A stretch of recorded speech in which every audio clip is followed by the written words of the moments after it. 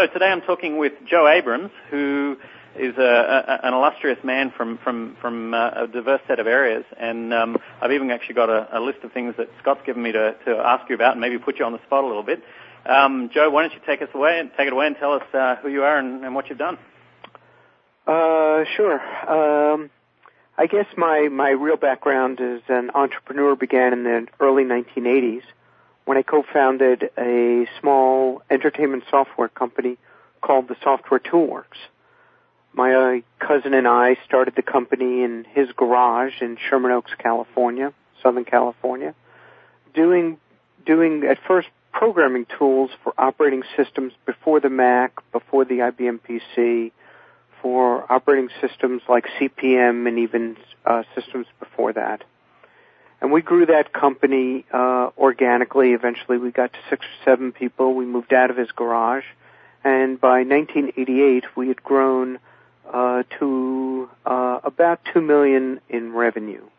And at that point we started branching out from actual pure publishing tools, C compilers, macro assemblers, things like that, to actually publishing applications which people were writing using our tools. So we had 2 hit products in the late 80s. One was Chess Master, a chess playing program. The other was Mavis Beacon Teaches Typing, a typing tutorial product. And we needed to raise a little bit of capital. We had grown the company all by sweat equity up until then. And through a combination of circumstances, we actually did a reverse merger in 1988. We raised a couple of $1 million. We went public, and we had about a $10 million market cap. And then using that public currency as well as access to the capital markets, from 1988 till 1994, we grew the company to over $150 million in revenue. And then in 1994, we sold that company to Pearson, the big British publishing company, media company, for $460 million. And then I started working with small technology companies for the most part, and as both an investor and also helping in business development and other areas. And in 1999, I co-founded a company called eUniverse, a very early stage internet company. We later renamed that company Intermix, and our most famous website was a site called MySpace. And again, we started that company. Heard of this. What's this MySpace? I've never heard of that. Well, you know, it's sort of interesting because when started Software Toolworks and went around to talk to investment banks and venture capitalists about the company, nobody had heard of the category called entertainment software, believe it or not, in 1985, 86, 87. Electronic Arts wasn't public or a big company. There was no, of course, Take-Two, Activision. And what would happen would be I would go around to people and I would say, we're an entertainment software company, and they'd say, wait a minute, you're not Microsoft and you're not Disney. We really don't know what you are. And the same thing happened when we went around talking to people about MySpace back in 2004, 2003. People would say, what's social networking? We really haven't heard about social networking. And really our concept from the very early days of the company was to create a viewership.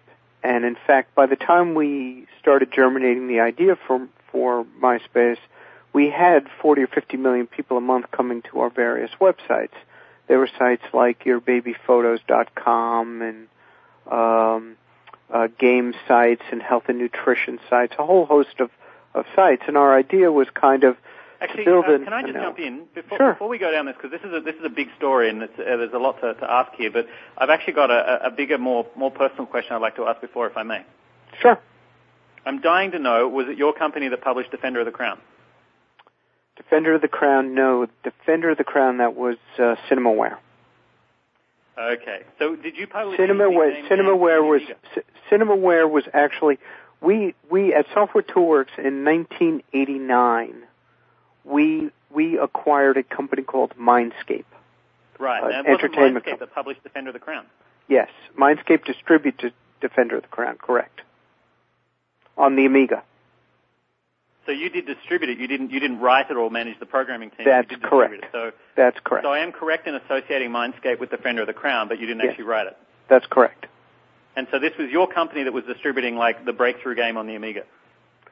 Yes, we were very, very early stage Amiga developers, which I know you're from Australia, and Amiga was a very, very important hardware platform in Australia. You have no idea. It was my childhood. So I hope I get the privilege of buying you, since I live in the Caribbean, a rum and coke sometime. Okay, not a Foster's, though. No, none of that stuff. Okay. Can you tell me more about those days? I mean, I'm such a maniac. I told Scott that when I was last time in the Bay Area, I went and drove around and went and took photos of the offices where the Amiga was founded in, I think it's in Sunnyvale, and then went over to where Epix was. Oh, sure. I forget, that's an apartment building now. And I actually even found the house of Jack Tramiel and went up and had a look at that as well. Well, yes. Let's see. Well, let me see some of the stories. There's some of the stories I don't mind telling you for publication, and then there are other stories we'll have to do over a rum and coke. How's that? Okay. But when we started the company and we started publishing things like games back in the early 1980s, there were very, very few retail outlets for software products.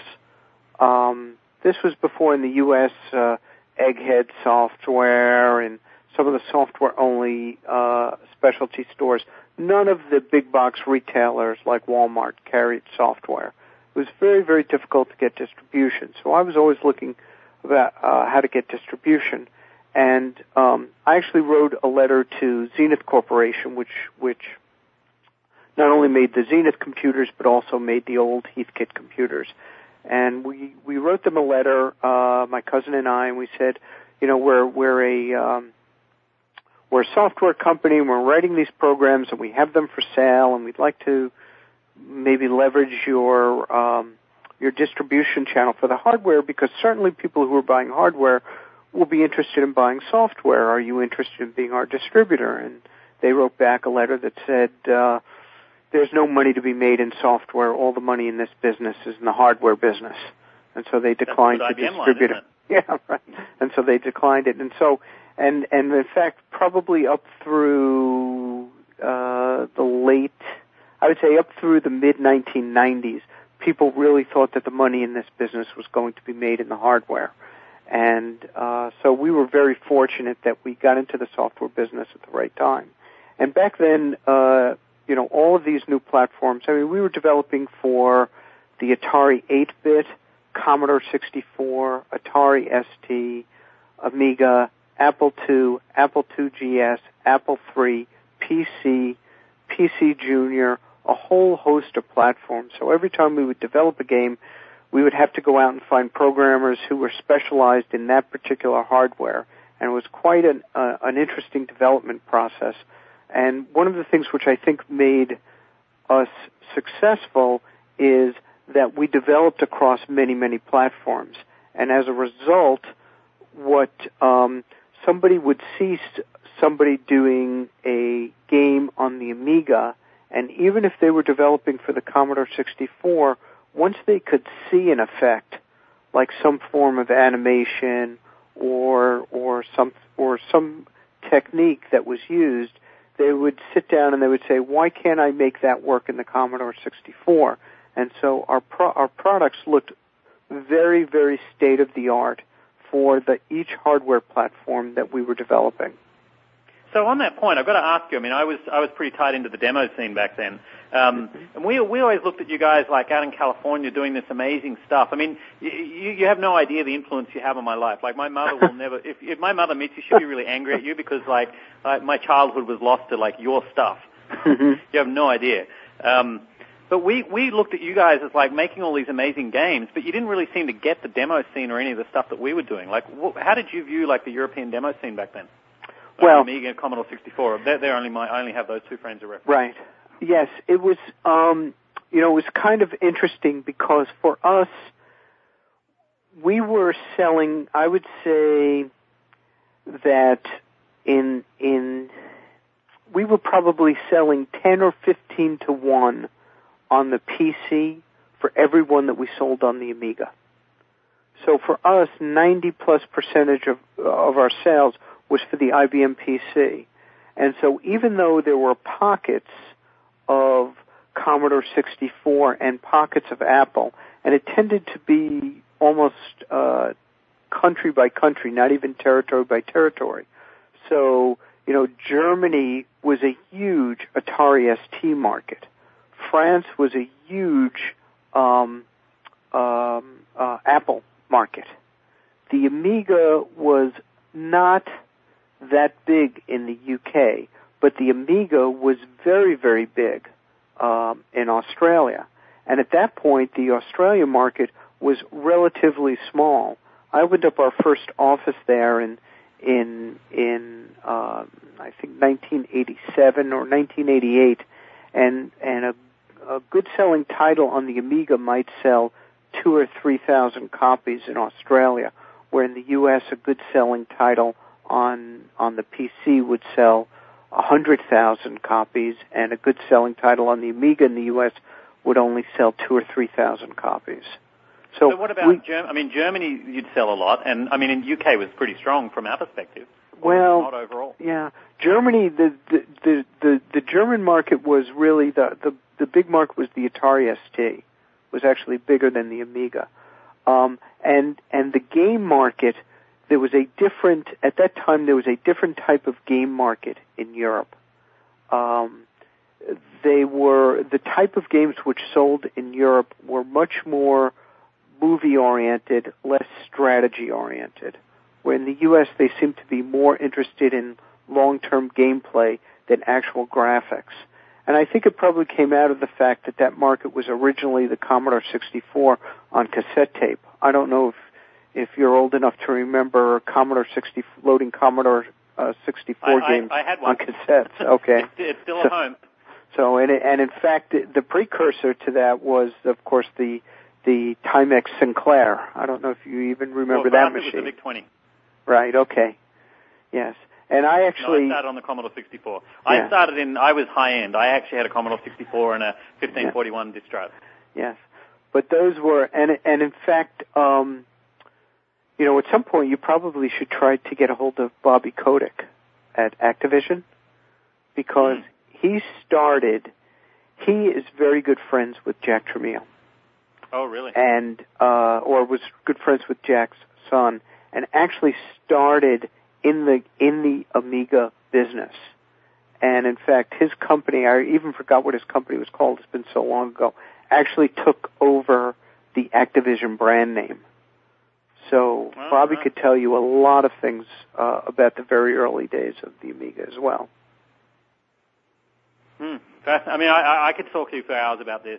Yes, I could tell. A little bit mindful of our listeners. I just want to ask you then one question. You went through a big wave of that time. You went through, I don't know whether you call it anything like a bubble, but it certainly was a growth of the industry. But you were on it from the side that I understood better. You weren't out there competing with Microsoft and doing that sort of stuff. How did that feel? How was it when all this was going on? Did you recognize, or when did you recognize that Microsoft was something serious? Well, believe it or not, we were, back in 81 or 82, we were close to the same size as Microsoft. There were more games being sold. Back in the early 80s, Microsoft was really focused on being a tools company. It wasn't until they did the deal with IBM, I think the IBM PC maybe in 1982 or something. But one of the things which I've tried to do over my career is to segregate. There are two types of competitors that I look at. One type is the traditional business that's going into new technology. So whether it's a movie company going into the software business or, a book publishing company going into the social networking business, those type of companies don't scare me. In fact, I look at them as opportunities. I've done a lot of things in the digital photography business, competing against Kodak, and it's relatively easy to compete against traditional companies going into new media or new technology businesses because they just don't understand the culture. There's a certain culture that it takes to create products for new technologies. It's a combination of engineering and creativity, and managing that whole process is unique. And that's why I think even today you don't see people coming out of Procter & Gamble to be heads of entertainment software companies or heads of internet companies. People have tried, people have tried to get traditional managers to come into those kind of environments. They just don't seem to succeed. But the other type of competitors that do scare me are competitors which have grown out of that industry, so that the Microsofts and the Googles and things like that. And those companies I tend to try to stay away from. So we never tried to compete in the flight simulator market with Microsoft. And I would never try to compete on the internet side of a business, in the search engine business, with Google. I mean, they've grown up in that space. But if it does not concern me at all when Disney says we're going to go into the entertainment software business, or if Disney were to say we're going into some form of an internet venture, it doesn't concern me because I just don't think that the bigger companies have it's not in their DNA. And in fact, I've had conversations with people within those organizations, and what they've said to me off the record is their greatest difficulty is attracting and keeping people who have the skills to compete in those kind of genres. Because when you think about it, if I'm Viacom and I decide I want to do software products, and I run an ad and I try to get a bunch of programmers in that kind of environment, I'm not going to get the same kind I'm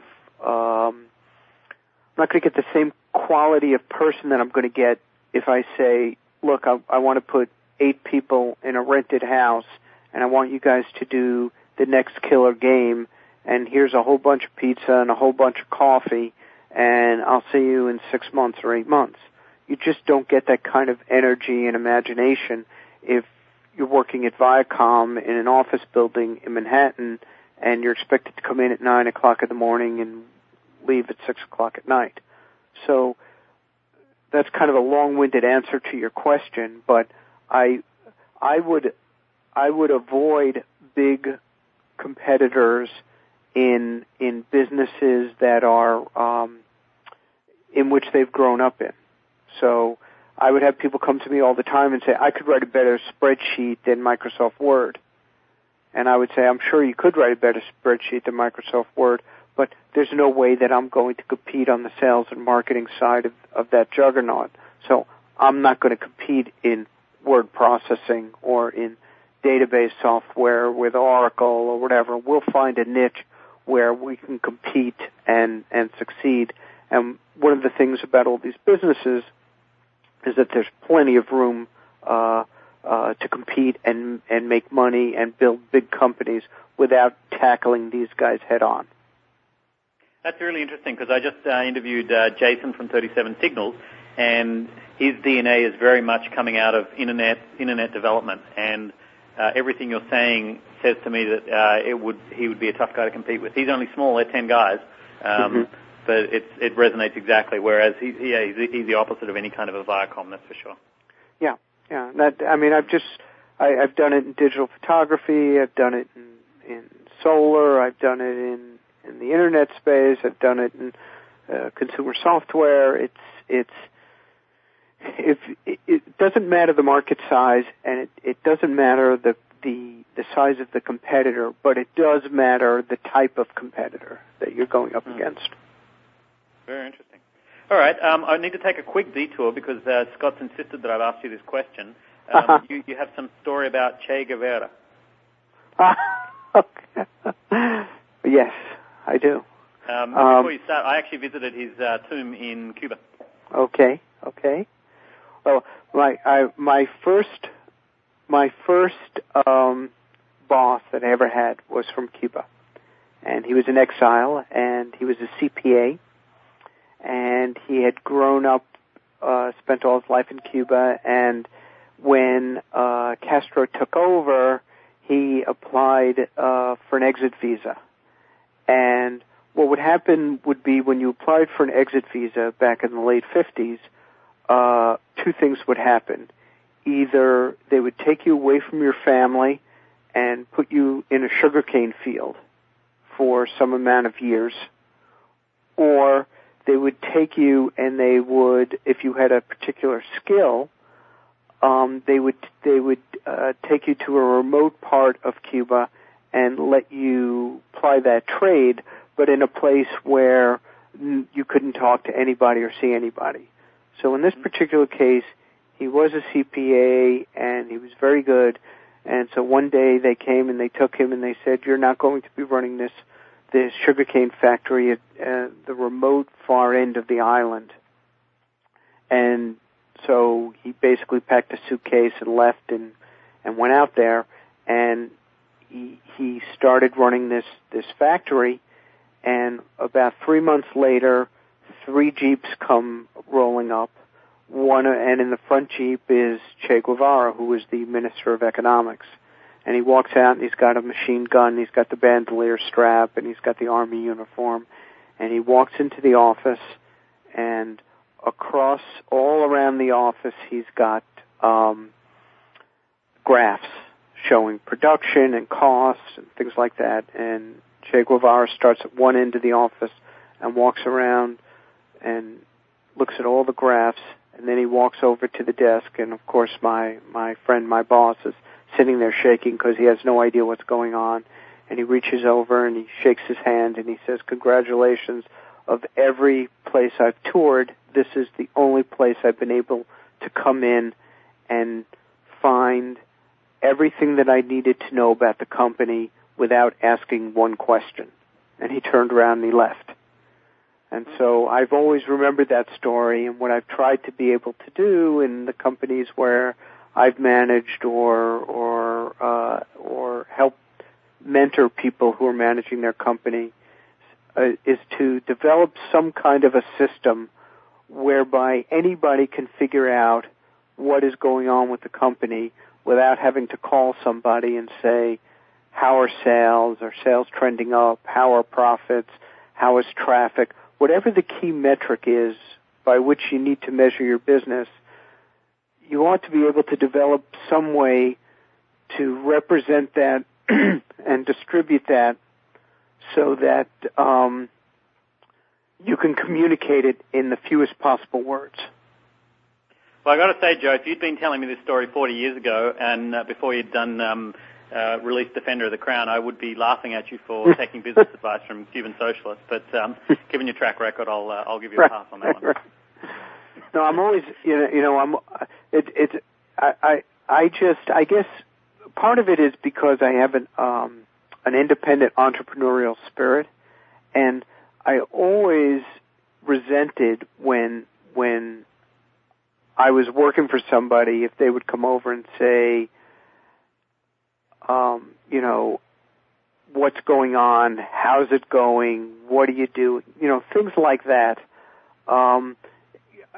I always felt like that implicit in something like that is you're not doing what you're supposed to be doing, or we don't trust that you're doing it. So I always tried when I started managing people, and to this day, is to try to understand what people need in order to make their job easier. That's what we need to do is so, and I know, for example, my cousin, who really is the engineer, the programmer, if I would walk over to him and say, when's the product going to ship, or is it on time, that would make him, crazy, as opposed to saying, is there anything I can do? What's the bottleneck? Is there a way that with other resources, or I can help smooth and make your job easier? Because implicit in doing something like that is the fact that I know you're doing the best you can. Now, how can I do the best I can to help you? Okay, so assuming that, how do you know that how do you know they are doing the best they can? Well, one way. Well, look, there are a number of ways you can do it. First is experience. Okay, if you have experience in doing the kind of jobs that people are doing, that is always the best way. The other way is by asking people to break down jobs or assignments into things which are manageable and milestone dates. So having somebody say that it's a 15-man-month project, 2 people, 7.5 months, that's one thing. Having people say, in order to deliver this product in a year, that means it's got to go to Gold Master in 10 months, which means it has to go to Beta in 8 months, which means it has to go to Alpha in 6 months, which means that we have to have a spec by such and such a day with all of the built-in things which you need, whether it's third-party approval on intellectual property, whether it's license approval, by a hardware manufacturer, whether, it's compatibility with some other things that you're trying to do, and you basically back it up into small manageable parts. And if someone says, I'll have a spec to you in a week, and the spec comes to you in 2 weeks, well, that tells you that their next milestone is probably going to be late. And if it is late, then you have a problem. As opposed to saying to people, well, I'm hiring you to do your job, I'll see you in 7 months. So right. That's, and then when it's 2 weeks late, when the spec is 2 weeks late, and someone says, well, the reason it was 2 weeks late is because I didn't have enough people on the project, then you can say, okay, where are we going to find the resources to make sure that the next milestone isn't late? Or how can we bring the project back in? Where do we have cushion? Where can we put resources? Where can we do something? The pre-constraints and all that sort of stuff. Right. Yeah, absolutely. And so and maybe that's one of the reasons why when people who do not have experience in these kind of industries come in as CEOs, having not had that experience to manage those kind of processes, they have a very, very difficult time in grasping with these things, because most intellectual property pursuits are never done. A book is never done, a movie is never done, a software product is never done. It's never perfect, it's never finished. So the key is having the ability to recognize that it's commercially viable. All you have to do is look at Microsoft's Vista to see that, that an operating system is never done. Okay, whether or not it's commercially viable or not, they're probably a better judge of that or not. But that's the key. There's never every bug is found, everything is perfect. Got it. We're moving through our time here, and I feel like this could end up being a 6-hour interview if we're not careful, but we do have to finish up in about 25 minutes. So, okay. Why don't you tell us your big story about Intermix and MySpace? You started telling us about how sure. you helped found Intermix. Now I'm interested. I want to just ask one quick question. I looked at Brad Green. I think his name is Brad Greenspan. I've looked at his page, and he says that he is the one true founder of MySpace. Yes. And I know that there's other guys out there who are also they are the one true founders of MySpace. And I'm curious as to who is the one true founder of MySpace. Yes. Well, what do they say, right? Success has many fathers, and failure is an orphan. Yeah. So I will, and it's also interesting because I've done some interviews with a reporter for the Wall Street Journal who's publishing a book on it. And so I've had this conversation numerous times. And so I think everybody comes from their own perspective, and Brad and I co-founded the company. So, Brad and I were the first two shareholders. So I'll give you my take on it, which basically what we, and you have to roll it back a little bit and say, what was the original concept of the company? And like I told you at the beginning, it was more, I kind of viewed it as the cable TV model. Let's build a network of viewers, and then we'll have these little stations. So we'll have, a health and nutrition station, and we'll have a photo sharing and joke of the day, and we had a Beanie Baby site. We had a video gamers reviewer site called Gamers Alliance. We had a challenge ladder called Cases Ladder, where people could challenge each other in particular video games and move up and down the ladder based on their scores. We had a whole bunch of these sites. And then, of course, we said, well, we need to try to figure out how to make money out of this. And so the first thing we started to do was we started to try to sell advertising. And we started selling advertising, and then, of course, in 2000, that whole model blew up. And so we were having a fairly difficult time selling advertising. So we said, okay, let's go and sell products. Let's go into e-commerce. And we started to do inkjet cartridges, reusable inkjet cartridges, and we sold everything from Salt Lake City Olympic berets to health and nutrition products, and we got fairly successful in that, but really we didn't feel... Hydroderm, you did pretty well with Hydroderm, right? Yes. Yeah, well, okay, Hydroderm's a little bit later. We're talking 2001, 2002. Okay. Right in the depths of the bubble, okay. So then we said, well, you know what? We're really not experts in marketing. Let's go and buy a marketing company. So we bought a marketing company. And the guys who started that marketing company came to work for us, and they really helped evolve into the Hydroderm and all of that. But they had an idea that had been percolating in the back of their mind for a social networking site. And of course, this is back before anybody knew what social networking meant. Was this when we're talking like Avogadro and the FOAF protocol, friend of a friend protocol? Were you guys looking at it back then, or were you only looking at it after Friendster came around? We were looking at it probably at the same time as Friendster, but we were definitely behind them.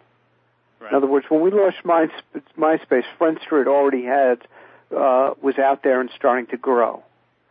And their idea originally for MySpace, they said, look, we have this idea, we're amateur musicians, we think there's an opportunity to do kind of a small thing where people who are looking for band members can get together and say, I'm in LA and I'm looking for a drummer, and this is the kind of music I like to play, et cetera, et cetera.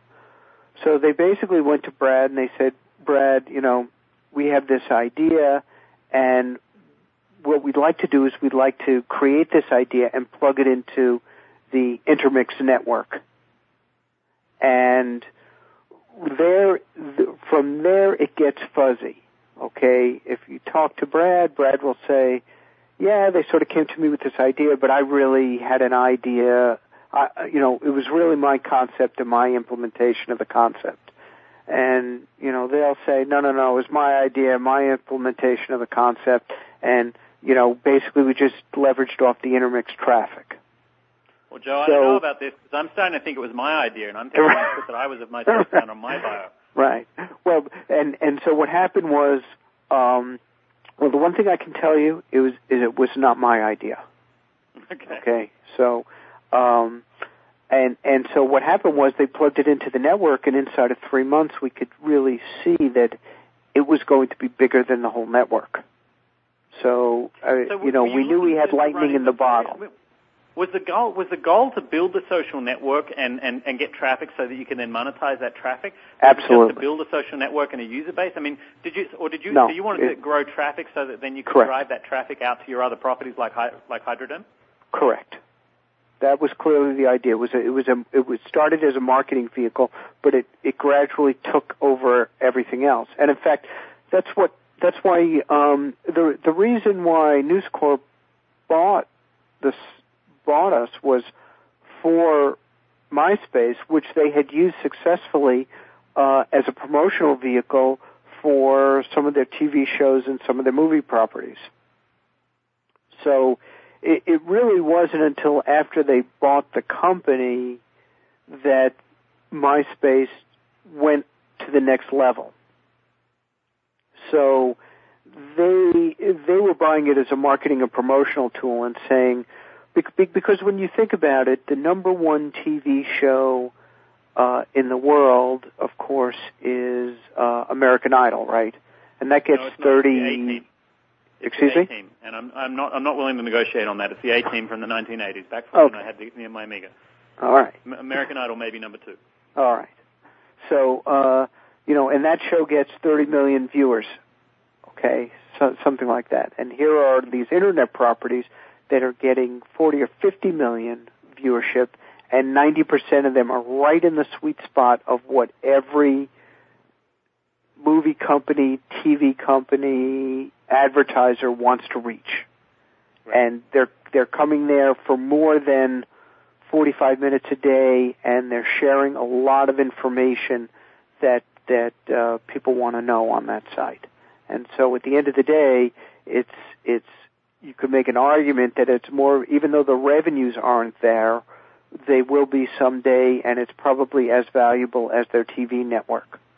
So paying $580 million is nothing. I could see it being far more valuable in time, but well, no. I mean, in today's San Francisco Chronicle, there was an article about how all the local TV stations are laying off 15 or 20% of their staff because what's happening is people are not watching TV. Right. Well, one of the things which is happening, and is like most great ideas, they've happened many times before. When radio came in and started to compete against newspaper, radio's viewership grew very, very rapidly, but the advertising on radio grew very slowly. It probably took 20 years or 30 years for the advertising revenue to equalize between radio listenership and newspaper readership.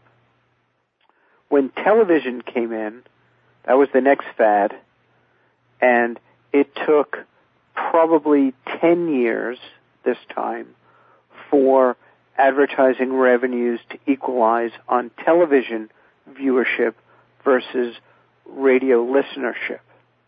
And now in the Internet, it will probably take between 5 and 10 years for that to equalize. But there's another... Because those models are branding driven, and so there's more trust and understanding of metrics that's required, or belief. No. No. I think it's exactly the opposite. I think it's momentum. I think a lot of people say, I can't get fired for spending $15 million on a Super Bowl ad. Nobody will say, what were you doing, spending money on the Super Bowl, to reach, 30 million people or 50 million people for a minute. But if I spent $5 million on an internet ad campaign, I'd be fired in 30 seconds to reach 10 times as many people for 10 times longer. So what you're saying is then that CPMs are going to dramatically increase? Yes. And whether it's CPMs or CPAs, because for the first time advertisers have a way to actually measure the effectiveness of their advertising.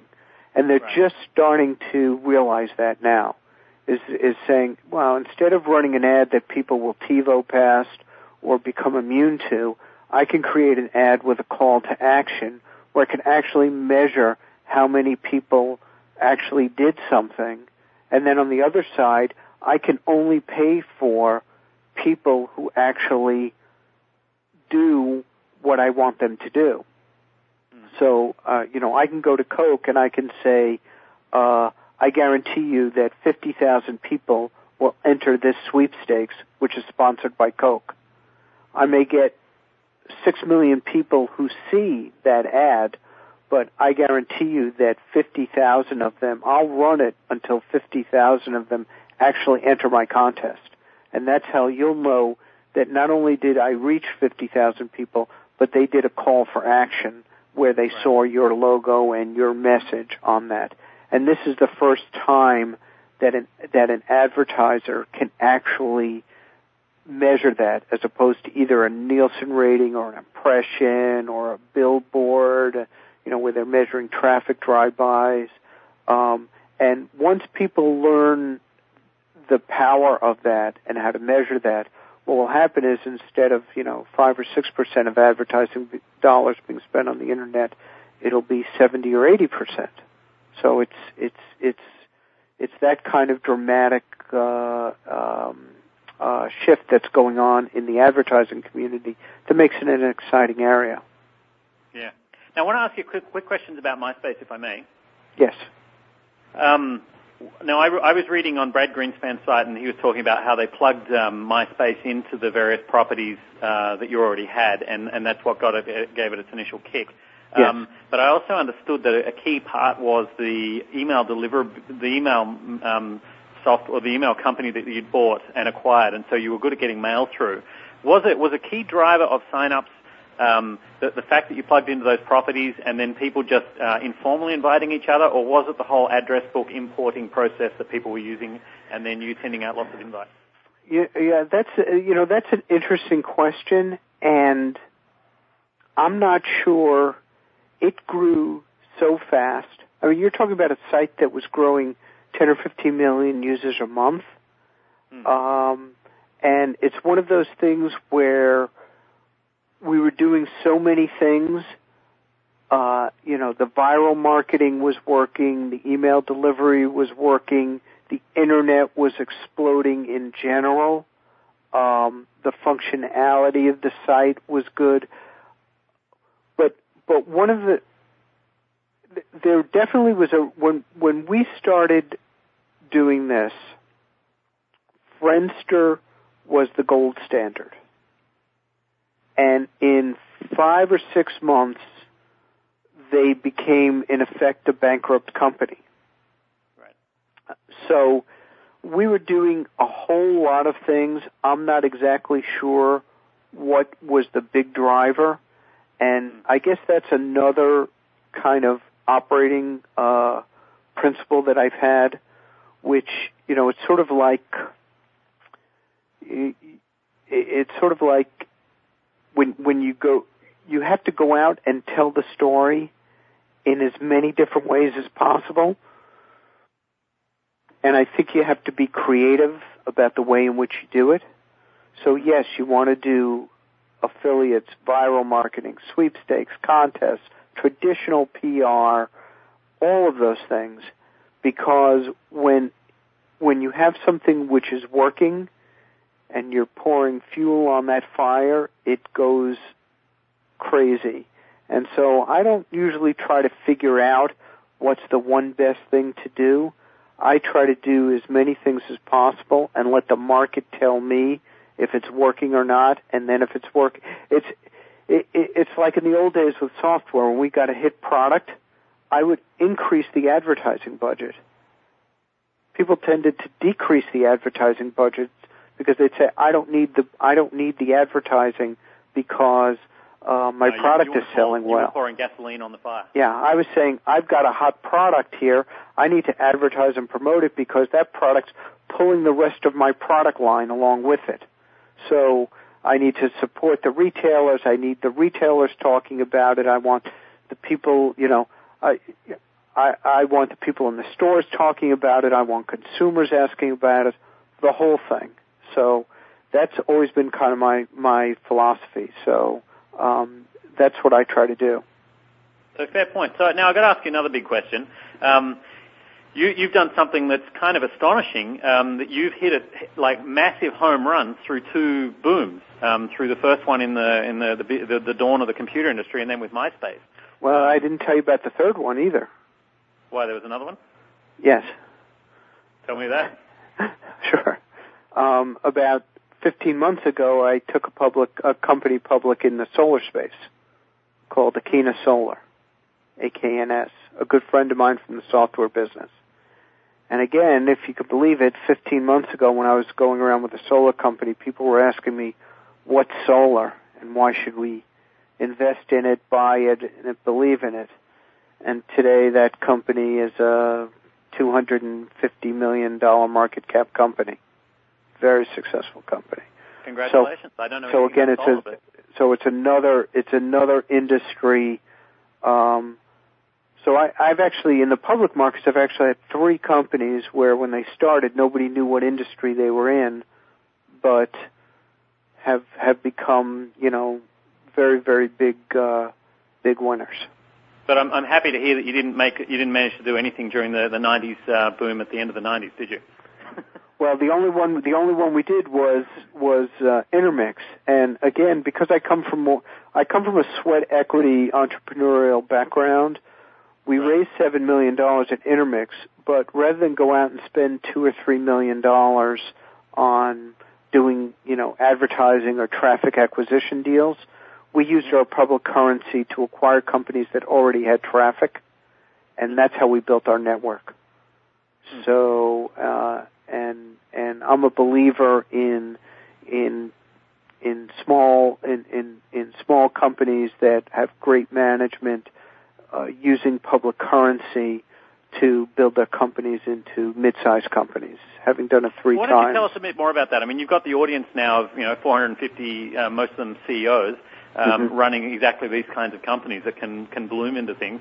What are you looking for? A lot of these guys, they're cash flow positive. They've got offers running. They're sort of like Intermix. They might have Hydroderm or a couple of other things that are running.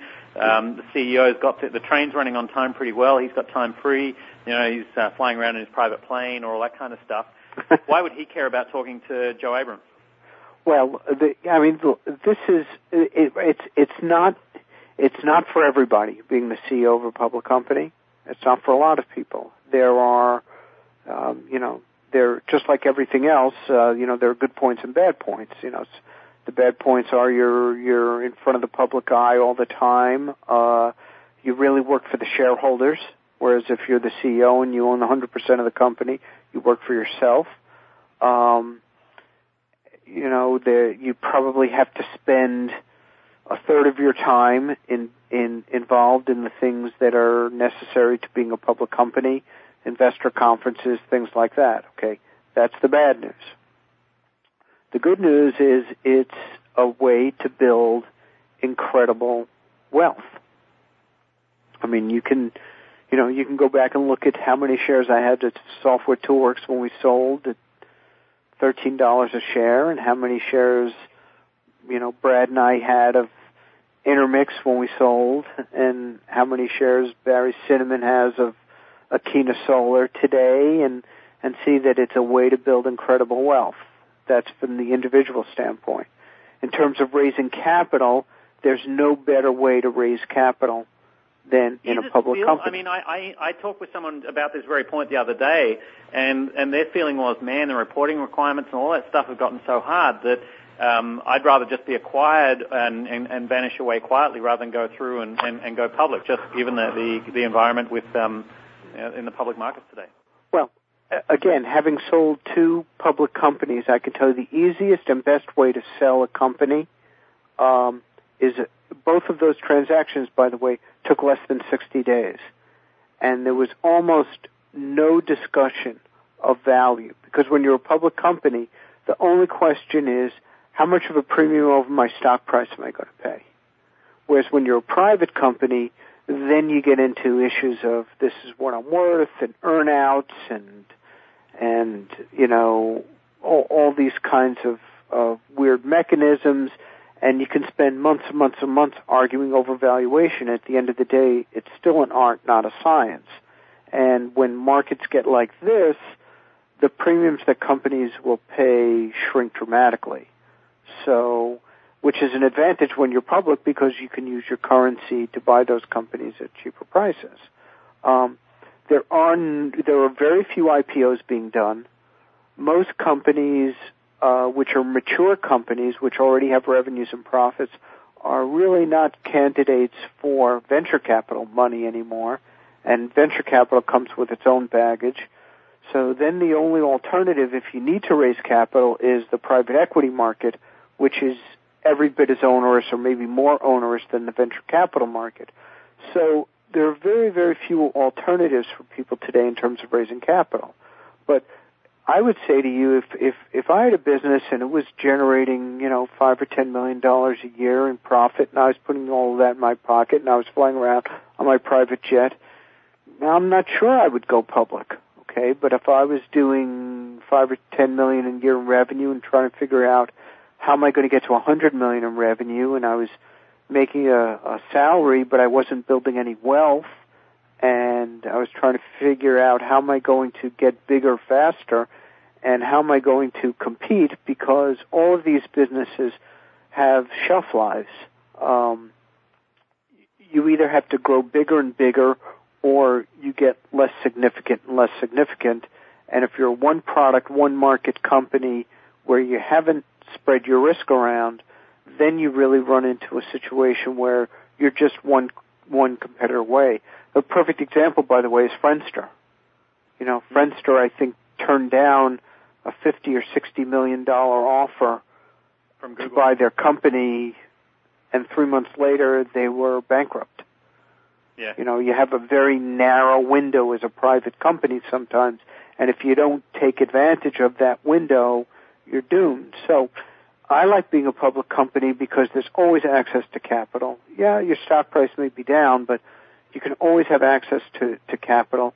And if you do want to trade sell your company, you typically get a two-step bump. You get the bump from being a public company, and then you get a bump as a premium that people are willing to pay in the market. So for me, the pain is worth the pleasure. Would you rather be, so you're okay with being like a thinly traded, on the pink sheets or on one of the smaller exchanges? I wouldn't do pink sheet, but I wouldn't do pink sheet, but I'd do over the counter all day long, sure. Absolutely. Is Absolutely. That what Intermix was? Excuse me? Is that what Intermix was? Yes. These companies all start, like Akina and Software Toolers, we all start at over the counter, and then when you meet the reporting requirements, you go to NASDAQ. So. Isn't that the reverse way, though? I mean, don't you want to, be a Google and come out and blow the markets away, and you've got this big story and everyone's hailing your praises? I mean, isn't that the hard way? Because you started. Yeah, sure, you do. Absolutely, you do. I'm not saying that, but how many? I think last year there were maybe 5 IPOs in the United States, and if you're going to be one of those 5 IPOs, absolutely. But there were probably 250 or 300 reverse mergers in the United States. And all of those raised capital. Now, I wouldn't do, having done a lot of reverse mergers, I have a very defined process for how to do them. And there's obviously a lot, just like any business, there are things to avoid and things to be careful of, and it's not for everybody. But Joe, we're actually coming up to the end of our time here. I'm okay to keep going for another 15 minutes if you'd like to. If you want to keep telling us about how this works, depending on you. Sure. I mean, I've got time. We can do it. Okay. Let's do 15 minutes. Okay. But I mean, basically, the reverse merger process is a defined process where it's always done. At least the ones that I always do is what are called triangular mergers, which is a combination of capital, public vehicle, and the private entity. So I would not go public unless I had enough capital to make sure that the company was able to perform for at least the next year. So that's a very important part of the process. So a lot of people are in the business of just selling people public vehicles, and they say, don't worry, we'll raise you money after you go public, and that's very often problematic. So I like that. And in fact, AOL was a reverse merger. MCI was a reverse merger. Archipelago, the New York Stock Exchange trading system, was a reverse merger. It's a very, very common process because what you do is it's very fast and it bypasses millions of dollars of accounting and legal fees. Because to do an IPO is a very expensive, very time-consuming process. So then the issue, of course, is getting the stock trading. Now, that in itself is its own, process, but and that's why the CEO has to spend a third of his time talking to aftermarket investors, speaking at investor conferences, things like that. But at the end of the day, management raises money in common stock with no board control, no liquidity preference on the money, and they have a currency that they can go out and build their company. And if they execute on the plan, they'll be rewarded. Today, private companies sell at 2-3 times cash flow, and public companies sell at 20 times cash flow. So you can figure out the difference right there. Why is there such a difference? Why is the in the public markets versus the private markets? Yeah. Well, because full value is in fact 20 times cash flow. In the public markets is giving credit to the full value. In the private markets, they're giving you discounts because of the fact that you are a private company and there's no competition for that. And so, as a public company, you wouldn't pay 20 times. You wouldn't pay what you're getting in the public markets for a private company. It just wouldn't be worth the acquisition cost. So you have to make that in order to do it. But there's no defined market. Now, sometimes you can get multiples of revenue. Okay, every once in a while you have a YouTube. But for every YouTube that you have, which sells its an infinite multiple of revenues and earnings, you have many, many other companies that either fail or sell at fractions of valuation. So if you can create the next YouTube or the next Google or the next Visa through, more, for lack of a better word, traditional methods, I would do that all day long. But for somebody who's created a business that's growing at 50% a year, but it's doing $5 or $7 or $8 million of revenue, and says, how am I going to get to $50 million in revenue, and I need to raise a couple of $1 million in working capital, how am I going to do that? The reverse merger is certainly a viable option. It might be the most attractive option. What kind of companies do you look for? I mean, let's say some of my guys are doing stuff like they're kind of like Hydroderm. And so they're kind of building a brand, but at the end of the day, it's really around their sales letter, and that can be knocked off or duplicated and that kind of stuff. Do you want to work with companies like that, or do they need to have a certain type of recurring customer base? I mean, what constitutes the company you care about? Well, look, it varies all over the place. I look at companies as disparate as oil and gas companies. Done a couple of biotech companies, internet companies.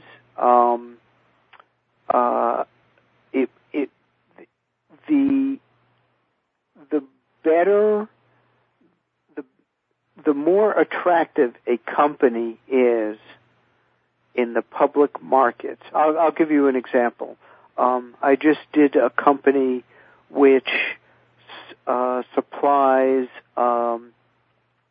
flat screen panels to automakers and for GPS systems and DVD systems in cars, both to the OEMs and to the aftermarket retrofit market, okay? Mm-hmm. Now, the company growing 50% a year, very cash flow positive, and helped them raise some money and gave them a little bit of M&A guidance. And it's a company which, as soon as you say automaker, people's eyes glaze over. And they go, do I want to invest in a company that's selling, people just have this feeling that the auto industry is a dead industry. So even though the company is performing really, really well, it's not a sexy industry. Mm-hmm. So it's having looked at 200 companies over the last 25 years, I can look at the company, the market it's in, and the financial metrics, and I can tell whether a company would be an easy or a hard one in the public markets. And then it depends really on the entrepreneur and what he or she wants to do. Everyone here reading this is an internet company, consumer marketing internet company. Okay. Well, that's a very, very hot market. Okay. That's a very sexy market. So let's say an example. Let's say someone's doing a home business type product. It's teaching people how to make money from home. It's very much a general interest mass market. He's got amazing cash flow. He's got to keep an eye on the FTC to make sure that he's not going to get regulatory issues. Right. A company like that, is that the sort of company you can take public, or do you prefer a social networking site? Do you prefer someone that's got a strong base with 24-month retention? Yes, all of those are either candidates to do reverse mergers, or they're candidates to be acquired by companies which are trying to do reverse mergers or have done reverse mergers. In other words, any and all of the above is what you're saying. Yes, absolutely. And depending on the thing which I always try to do is I try to understand what the goal is of the entrepreneur. Mm-hmm. In other words, is the goal to sell out and go off to the islands? Is the goal to build something even bigger? What is the goal? I've taken this company as far as I can by myself, and I need partners to help me. I want to be, with Scott's company, we found a bunch of guys that had grown a company, to a couple of $1 million in revenue, and they were working out of their house, and they wanted to go into an office. They wanted to be part of a bigger group. They wanted to grow the business without having to worry about, hiring external people and payroll and all of that. They just wanted to focus on their business. It's just a whole bunch of different things. So I try to understand what the goal is of the entrepreneur, and then figure out, okay, what's the right financing strategy? What's the right deal? Because at the end of the day, if that guy is not happy, or gal is not happy, the deal doesn't work. So I don't try to, it's not like I have a model and I try to cram everybody into that model. I just try to understand You don't have a six-step process? No. The people will always want to see that. I have people say to me all the time, send me the blueprint. You want to see the blueprint on how to be rich? Is that what you want? They go, yeah, I want to see the step-by-step. And having probably done 75 public M&A transactions, and no two are alike. Not even close. They're all different.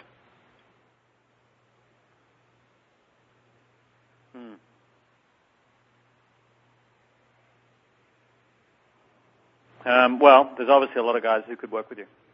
Well,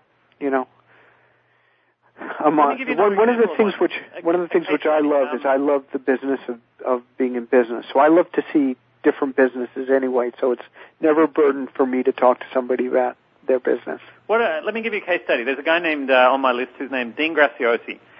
He's a real estate, teaches you how to make money in real estate. He's on late night infomercials on TV and all that kind of stuff. Mm-hmm. He's doing about $60 million a year. It's all built around his personality. He's actually sold a company before. He had a bad experience, so he's probably going to be reluctant to sell again. They basically milked it very hard and then ended up doing some damage to his name. How would you approach someone like Dean? Well, now you picked a real tough one, That's what I'm here for, Joe. Yeah. I'd really have to understand his business. Okay? Because the big danger, here are the companies that I've seen that really haven't worked, have been companies which tend to be around a personality. Okay.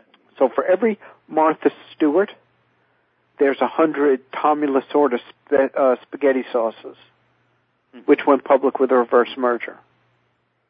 So, I tried at eUniverse, I tried to buy Ron Popeil, Vegematic. Yeah, I know him. I read his book. We tried to buy his business, and we couldn't get there between what he wanted and what we were afraid of was, if we buy his business, what is it all Ron? So I have to understand, is the business the guy, or is the business the system? If the business well, I can tell you, I'll give you, I've done an interview with Dean, so I know his business a little bit. He has, I think, a total of 5 employees, one of them who actually works with him on a more or less day-to-day basis, but I think he works out of his house. He has everything running through systems, and a lot of it's outsourced through external companies. So although his name's on there and he's working hard to make sure things sell and all of that kind of stuff, and his personality's over it, he's a guy that can spend a lot of time doing whatever he wants because he does have it very well organized. Does that kind of business work for you? Yeah. Now we're getting closer. Are you familiar with the Learning Annex? Yes. Okay. So the Learning Annex is a system. It's not the CEO, right? It's Donald Trump. It's, all the people he has working for him. Now, that business, because it's real estate, is in a down cycle. I mean, obviously, how to get rich in real estate is not a hot topic these days.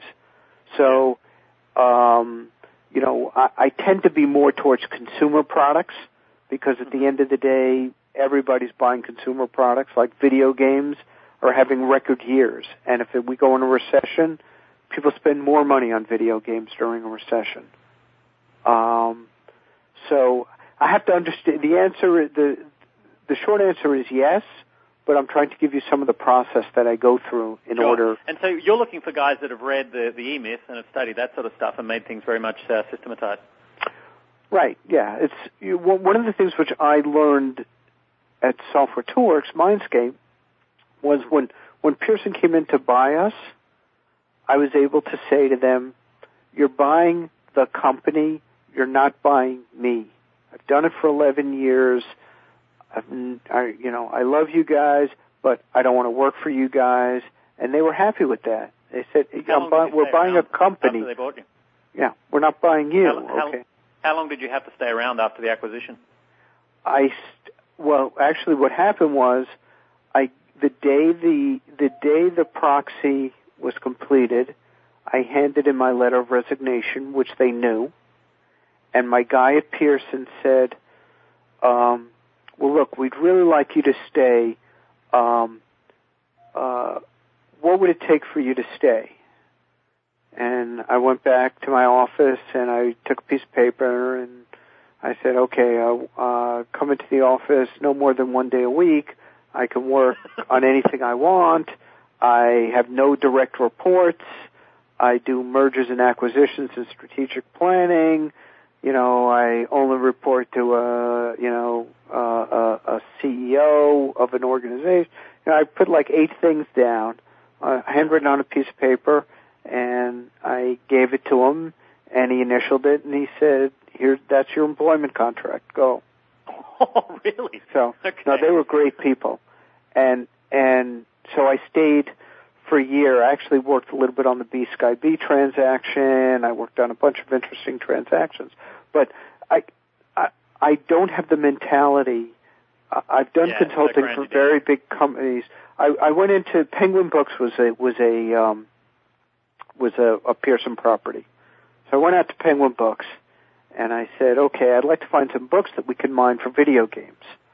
So, they had Stephen King, I said, like to do a Stephen King title. They had Tom Clancy. I'd like to do a Tom Clancy title. And so the guy said, well, tell me a little bit about your business. I told him about the business. He said, well, from the time the product's done till it hits the market shelf, how long does it take? And I said, well, in the old days, when I really needed the money, it used to take about 24 hours because I'd go down to the disc duplicator and I'd shrink wrap the first 36 boxes and I'd put them in the trunk of my car and I'd drive them to the retailer. So the box was hot when it got to the shelf because I needed the money. I said, today, we're a little bit bigger, so sometimes it takes, 3 or 4 days. And he said, in the printing business, in the book business, we finish the manuscript and it all goes to the printing press. And then if we can get it out a year afterwards, we've really accelerated the process. And then he said, Stephen King, I don't know, we kind of like Stephen King, but we really think you ought to do the Royal Viking Opera Guide. That we think would really make a good software product. People look up their favorite opera and who was in it and when it debuted and all that. And so there was just this culture differentiation between what I wanted to do and what they wanted to do. And so after about a year of trying to navigate through that, I just went back to my boss and said, look, I've tried and I've done a few deals for you. And he said, I understand, and we shook hands. So that's, I learned the best thing you can do is plan your obsolescence. Is when a business, what I always, having, again, started from nothing, I always wanted, I never got the feeling until we were a much bigger company that there were things happening in the business unless I made them happen. I don't know if I can describe that. Maybe you understand a little bit, so, if there were things going on in your business that were happening when you actually weren't doing them, that's when you kind of have a company. And then the next step is to be able to say, if I went away for 6 months, the company would still be here, might actually be better if I wasn't here for 6 months. And so that goes to one point, maybe you can answer this. One guy that I interviewed about a month ago, he sold his company to DoubleClick for about $85 million. And he had to stay for 18 months in an earn-out. And, it sounded like it was a fair amount of work. He had goals that he had to meet that were aggressive, and it took him a lot of time and effort.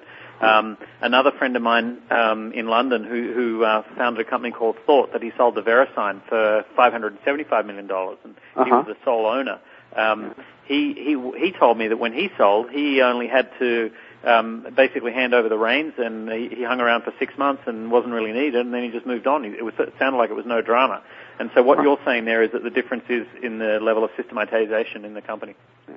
And frankly, what I like to do, I like the people in the companies, when I do one of these, like, helping Scott here, what I like to do is I like to build a management team with people from all these companies.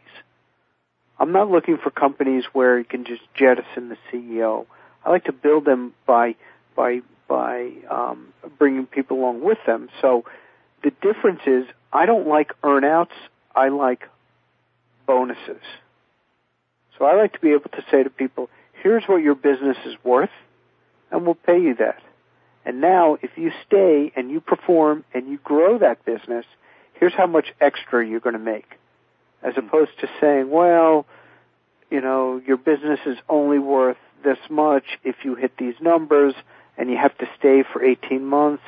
Because I've just learned that what happens is then you get into all kinds of arguments. Is it your sales? Is it my sales? How are we going to measure it? Wait a minute, I didn't think I had to pay these accounting charges and pro rata overhead. So I like to try to structure them simply, but with incentives that make sure that people really want to stay. Very good. Okay. I don't want to take more of your time. No, I appreciate that because I have some other calls I do need to make. Okay. So let's wrap up. I need you to stay on the phone for a couple of minutes, but Joe, thank you very much for your time. Fascinating. All right. My pleasure.